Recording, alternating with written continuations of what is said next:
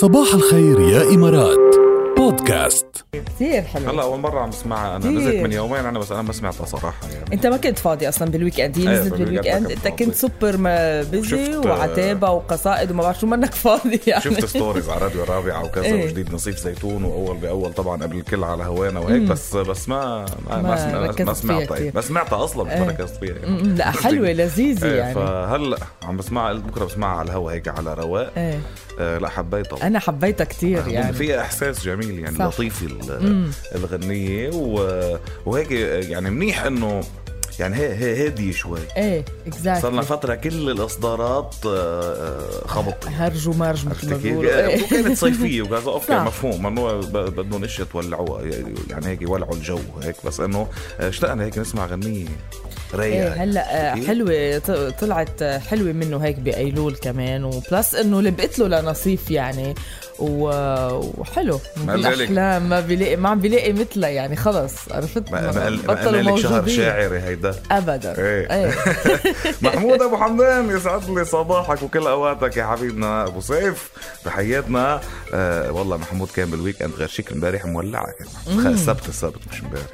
محمود شو كان عنده محمود؟ لا كان عندي بالبيت بس كمان كان معك. ايوه ما كتير بينزل على السوشيال ميديا محمود، مع انه عندي هو انا على السوشيال ميديا، بس ما كتير لا اجمالا بينشرون يعني، بدك تنطري بس بدك عرفتي كيف. يا محمود كتر لنا منهم الاشياء الحلوين، كتر لنا اياهم شو بدك تعمل يعني. وفوتوا شوفوا الستوريز، كنا عم نقول عتابة على الستوريز ضروري. اذا بعدكم ما عملتوا فولو للانستغرام طبعا، عم بيروح عليكم كتير اشياء حلوه وخارج السوشيال ميديا، فروحوا لهونيك على الانستغرام وعلى الفيسبوك على تيك توك، على كل بلاتفورمز السوشيال ميديا بتلاقونا تحت عنوان واحد الرابعة FM. اي بس بما انه يعني قلت لي اعطيني زعد لي بيت العتابة وكذا، وما قلت لك اياه على ستوري، حاعطيك بيت تاني امبارح كتبته كمان بس ما نزلته. تمام يا حصرا اكسكلوزيف. ايوه طب خلينا نصور. خلينا نرجع خلص شوف مننزله على الستوري. طيب لا طيب ما هيك كتير، شو يا هون يا على الستوريز يا هون بنصوروا بنفس الوقت. شو بدك؟ لا خلص على الستوريز بعد شوي. خلص بدك نقوله على الهواء. ايه قولوا على الهواء يلا. واحد اوف قال تغني وقول شو بحبه وريده. جمعت الفا مع صلمي وريدو قلب مشتاق لو تقطع وريدو بضل عني عفراء الحبايا. عين ايوه. مقامك صبا والحزن شد وطارنا، مقامك صبا حزني شد وتهرينا. برافو.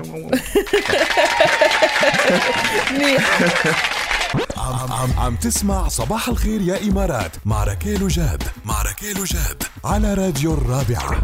مش هين بحبهم أنا هول القصص على فكرة. العتابة حلوين كثير صراحة يعني. إجمالا العتابة شغلة عظيمة وشغلة صعبة منها هينة يعني. هي خبرية إنك تلاقي 3 كلمات أو 3 تراكيب يعني نفس اللفظ بس غير معنى وكذا، جد مش سهلة أبدا. فيها شغل جميل يعني. طيب بما إنك عم تقري هالأيام يا عين القراية شو عاملة فيها جد، حسي ما عندي شي بالحياة إلا أقرأ عن جد. ما بعرف في الصبح مهلوسة بالكتاب، بنام كمان عم بقرأ. طيب خبرينا شو عم تقري هالأيام. يلا ماذا تقرأ؟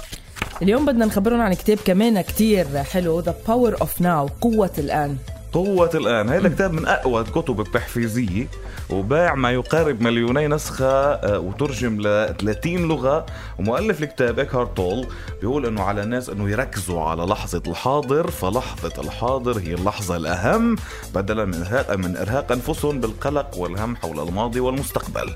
وبيوصف هالكتاب أيضا أساليب الاسترخاء والتأمل لمساعدة القراء بترسيخ أنفسهم بالوقت الحاضر. شو حلو عن جد كتير حلو هذا الكتاب. لازم تشوفوا وين تلاقوه، تشتروه تقروه، أو فيكم ممكن تلاقوه أونلاين، بس المهم عن جد تقروه كرمال كلنا مني أنا والجر منعيش حالة قلق، منضل نفكر بأشياء مضت خلص، لشو نشغل بالنا فيها، ما هي راحت، أو أشياء بالمستقبل، من المستقبل أصلا مش معروف.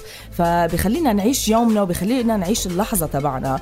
ونجح الكاتب بالصفحة الأولى من هذا الكتاب وحتى الصفحة الأخيرة إنه يخلي الكتاب وكأنه حوار متبادل بين مستويين مختلفين. المستوى الأول بيلفت فيه الكاتب انتباه القارئ لشيء يسمى الزيف بداخله، وهو بيتكلم عن كل نفس البشرية وكيف لازم تكون مع نفسها وكيف لازم تتعامل مع الاشياء، وبيتكلم عن طبيعة العقل اللاواعي والاختلال الوظيفي باعتبارهم الأكثر والأوسع إظهار للسلوك الإنساني. أيوة شو حلو لوين راح يعني. لا رايح يعني شو بقولوا رايح ديب فايت بالعمق يعني. وطبعا لازم تقرأ لحتى تعرفوا أكتر، ولكن الفكرة العامة اللي مشجعة أنه واحد يقرأ هذا الكتاب أنه عم يحكي عن قوة الآن، قوة اللحظة صح. اللي نحن فيها، اللي بالفعل حقيقة لا نملك غيرها يعني.